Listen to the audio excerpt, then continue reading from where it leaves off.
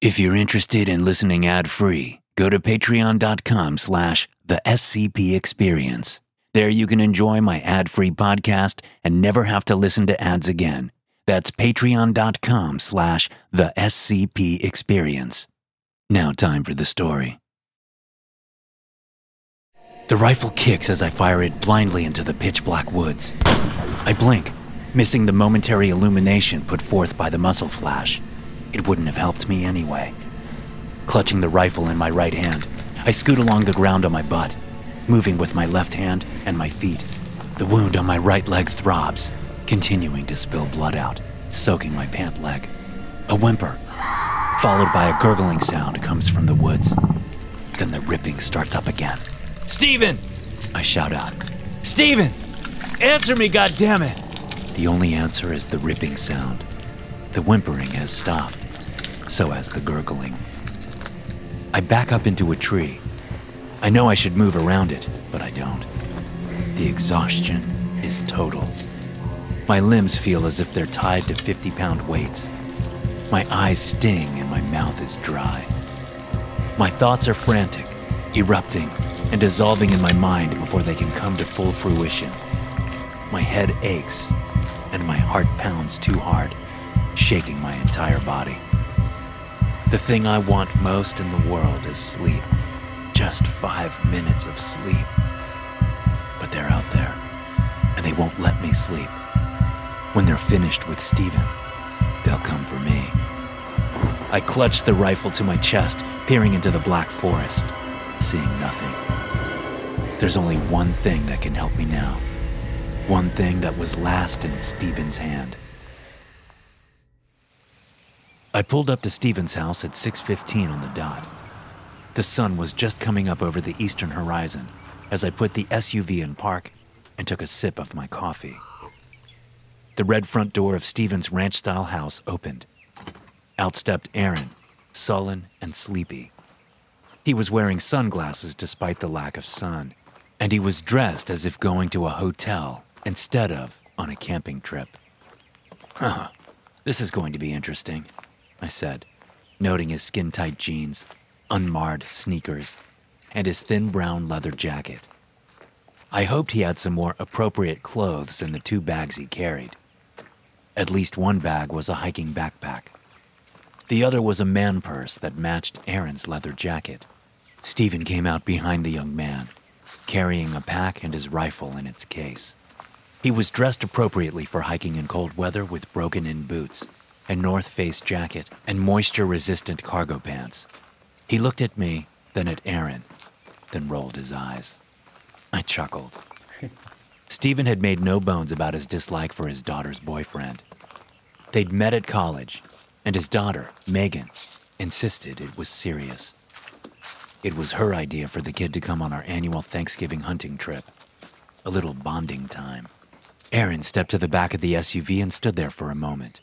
I watched him in the rearview mirror. "A little help, please?" he called out to me, like he expected me to get out and open the back hatch for him. This kid's a piece of work, I whispered to myself. "What's the matter?" Steven asked, stepping up beside the kid. "Never opened a door before?" Aaron scoffed and threw his backpack into the vehicle as soon as Steven opened the hatch. He got into the back seat with his man purse and slumped down, pouting. He didn't want to come with us any more than we wanted him to. He had the long, greasy hair of an amateur musician. He also had a few piercings in his ears and a tattoo poking out above the collar of his leather jacket. I had a few tattoos myself, but I'd always found neck tattoos tacky. But to each his own.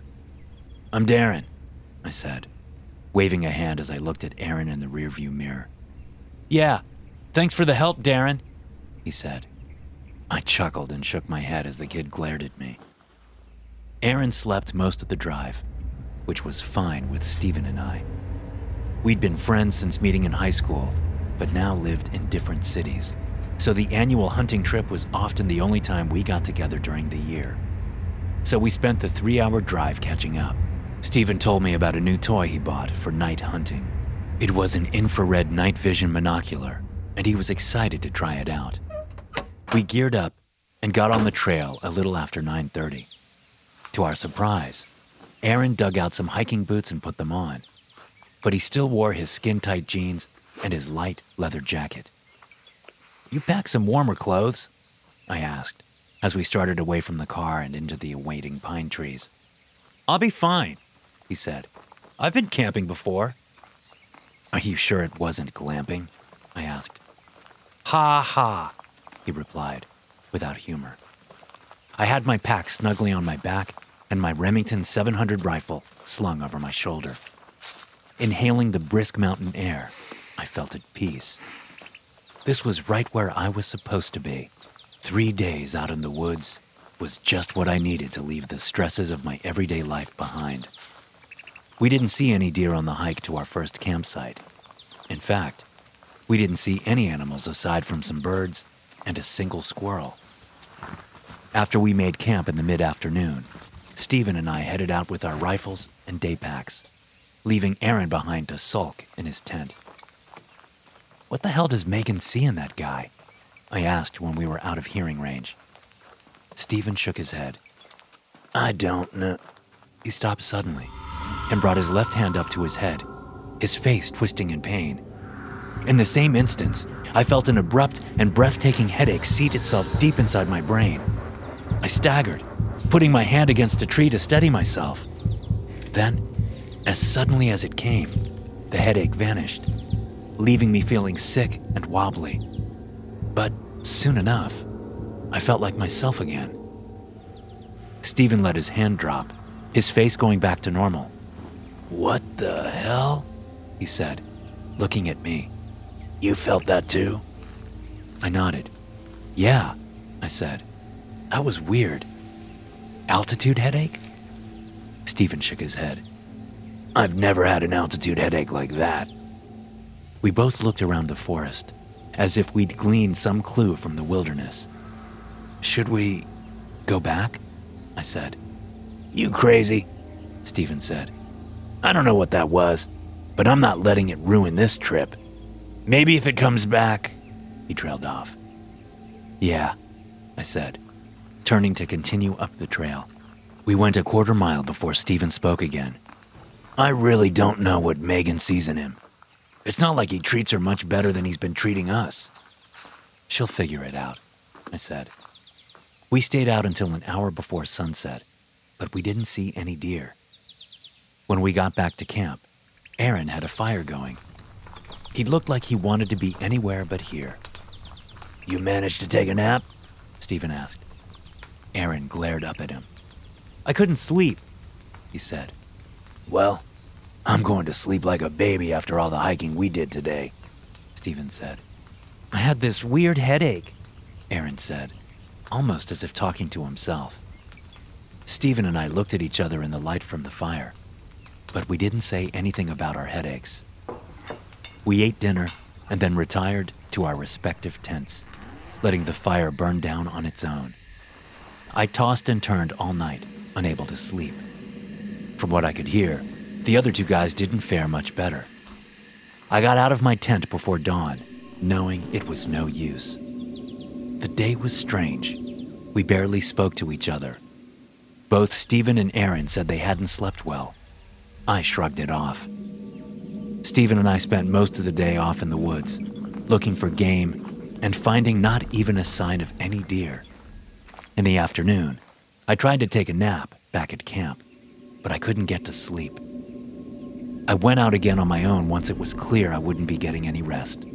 And as I left camp, I suffered another one of those strange, severe headaches that came and went in less than a minute. My luck was no better alone than it had been with Stephen. I saw no deer. I didn't even see any rabbits, just a few birds, some squirrels, and a chipmunk or two. I came back to camp to find Aaron and Stephen sitting, staring into space around the small fire. We ate dinner in silence, and I retired to my tent before the sun was fully set. I was pretty tired from the day's activity, but I found that I couldn't sleep. I couldn't even get close. It was as if I had downed an energy drink right before getting into my tent. I heard movement from the other two tents. It sounded like Stephen had gotten out of his, but I didn't hear him return. After lying in my tent for nearly 3 hours, I pulled on extra layers, donned my boots, and got out of the tent. There were still coals in the fire pit, so I put some small sticks on them and built the fire back up. I sat and watched the flames, mesmerized by them. The sound of a branch snapping behind me got me up on my feet. I peered into the darkness outside the firelight, my night vision momentarily ruined by staring at the flames. Another branch snapped, this one closer. I reached down and snagged my flashlight from the ground, clicking it on and shining it out into the woods. Stephen stood there, face blank, eyes unseeing. My lurching heart calmed as I saw my friend, but the look on his face gave me chills. "What are you doing?" I asked. "How long have you been out here?" Stephen tilted his head toward the sky, pointing his hand up. "It's broken," he said. I looked up, unable to see anything but the undersides of dark, pine needle-laden branches. "What's broken?" "It split open. I saw it split open," Stephen said.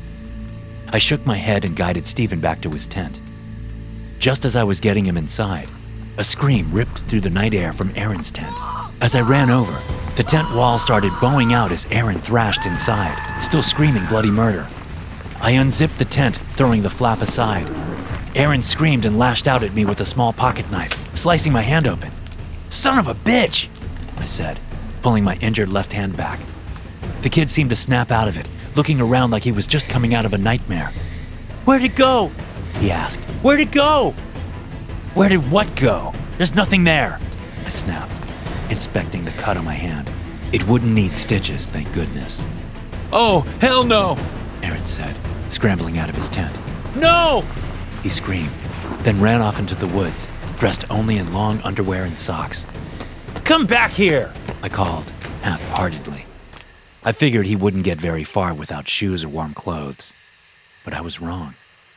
"Where's he going?" Stephen said. "What the hell is happening?" "You tell me," I said, heading back over to my tent for my first aid kit. I bandaged my hand while Stephen called for Aaron. With each passing minute, I grew more concerned that he'd had some kind of psychotic break and walked himself off a cliff or something. Once I had my hand bandaged up, I packed up some essentials in my day pack, including some of Aaron's warm clothes. "I'll go find him," I said. "I'll go with you," he said. I looked at him hard for a long moment. "What were you doing, standing in the woods like that, talking about something breaking open?" Stephen shook his head. "It was a nightmare," he said. "I must have been sleepwalking." "You ever sleepwalked before?" "Not that I know of," he said. I sighed. "We better get after the little asshole." Stephen took a minute to gear up and grab his day pack. With my rifle over my shoulder and Stephen behind me, I headed into the woods with my flashlight in my left hand. We called for Aaron every minute or so, but never heard an answer. After about 15 minutes of searching, I heard movement in the woods to my right. I stopped, shining my light that way. "Did you hear that?" Stephen asked. I nodded. Suddenly, another headache erupted in my skull. I opened my mouth to scream, but nothing came out. I went down to my knees and dropped my flashlight so I could grip my head with both hands. Then, it was gone. I picked up my flashlight and turned to look at Stephen, who was also on his knees. "Again?" I asked. He nodded, breathing hard. Up ahead in the woods, Aaron screamed. I got my feet under me and moved through the woods as quickly as I dared. I found Aaron clutching a tree, blabbering about something hunting him. Stephen had followed, and he moved in to comfort Aaron. A light in the forest caught my attention, causing me to turn away from Aaron. It looked like a small sun was hovering among the trees a few hundred yards away. I moved toward it, unable to comprehend what I was seeing. I was vaguely aware that Aaron's screaming had stopped abruptly behind me, replaced by a thumping sound. But I paid it little mind. Instead, I approached the miniature sun, stopping only when it split open, pouring lava out onto the forest floor.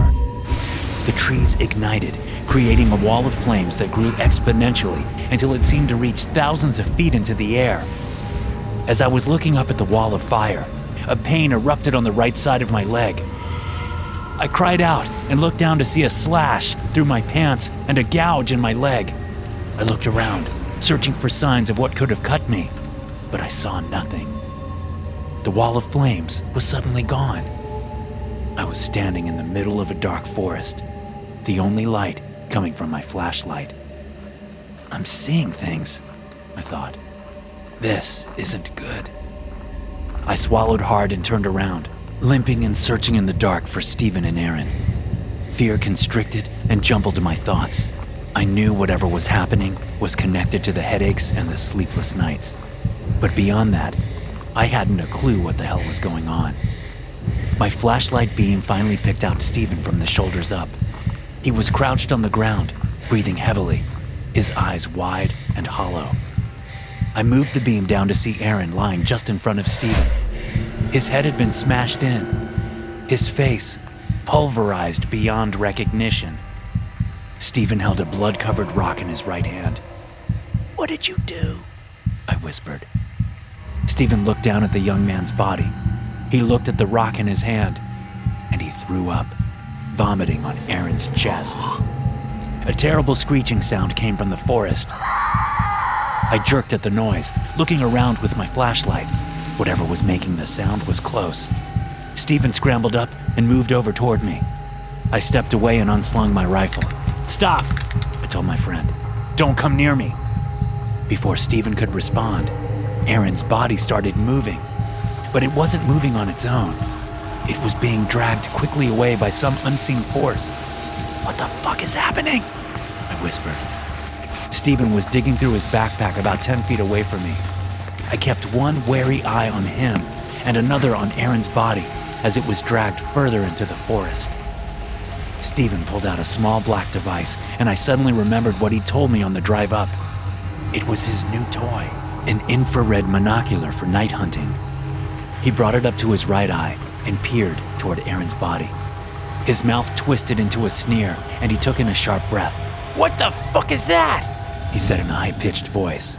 "What?" I said. Then something hit me, hard. My flashlight went flying out of my hand and smashed into a tree, the light dying even before I tripped and hit the ground. The impact made me drop my rifle, but I scrambled around and found it again quickly. Stephen screamed out in the darkness. It was a scream of pain and terror. Something moved ahead of me. A ripping sound came from the darkness. "Stephen?" I asked. No answer. I sensed something coming at me. I fired the rifle, blinking as the muzzle flash illuminated the woods for a split second. It wouldn't have helped me anyway.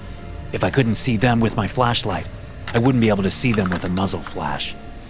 I scooted backward along the ground, the wound in my right leg still spilling blood, soaking my pants. A whimper, followed by a gurgling sound, came from the woods. Then the ripping started up again. "Stephen!" I screamed. "Stephen! Answer me, goddammit!" The only thing was the ripping sound. The whimpering stopped, and the gurgling. I backed up into a tree. I knew I should move around it, but I couldn't find the energy. My limbs felt as if they were tied to 50-pound weights. My eyes stung and my mouth was dry. Instead of 2 sleepless nights, I felt like I'd been awake for a week straight. Through my frantic thoughts, I fixated on one thing I thought could help me. One thing that was last in Stephen's hand, the night vision monocular device. Now, I sit against the tree, breathing hard, reliving the past 2 days. I stand on my knees and move to where I think my flashlight ended up. I can sense the things around me, but I can only hope they're busy with Aaron and Stephen. Clutching the rifle in my right hand, I feel along the ground for the flashlight. I need it to find the monocular. My hand closes on the flashlight, and I feel it to see if it's intact. It feels like the top has loosened just enough to turn it off, so I tighten it, and the light comes on. I sweep it around the woods, seeing only trees and the bloody rock that Stephen used to kill Aaron. Finally, I see the monocular on the ground about 15 yards away. I stand up and limp over to it, putting the flashlight down and picking the thing up. Bringing it up to my right eye, I look through it and see the woods in shades of gray, black, and white. 10 yards away, a slender, pale, humanoid figure with long claws and razor-sharp teeth slips behind a tree, hiding. I sweep it in an arc, looking for more of the things, holding my breath. Something moves behind me. I spin around, still keeping the device to my eye, and see Stephen standing directly behind me. His skin has been flayed from his arms and face. It hangs in long threads from his body, exposing the meat and bone underneath.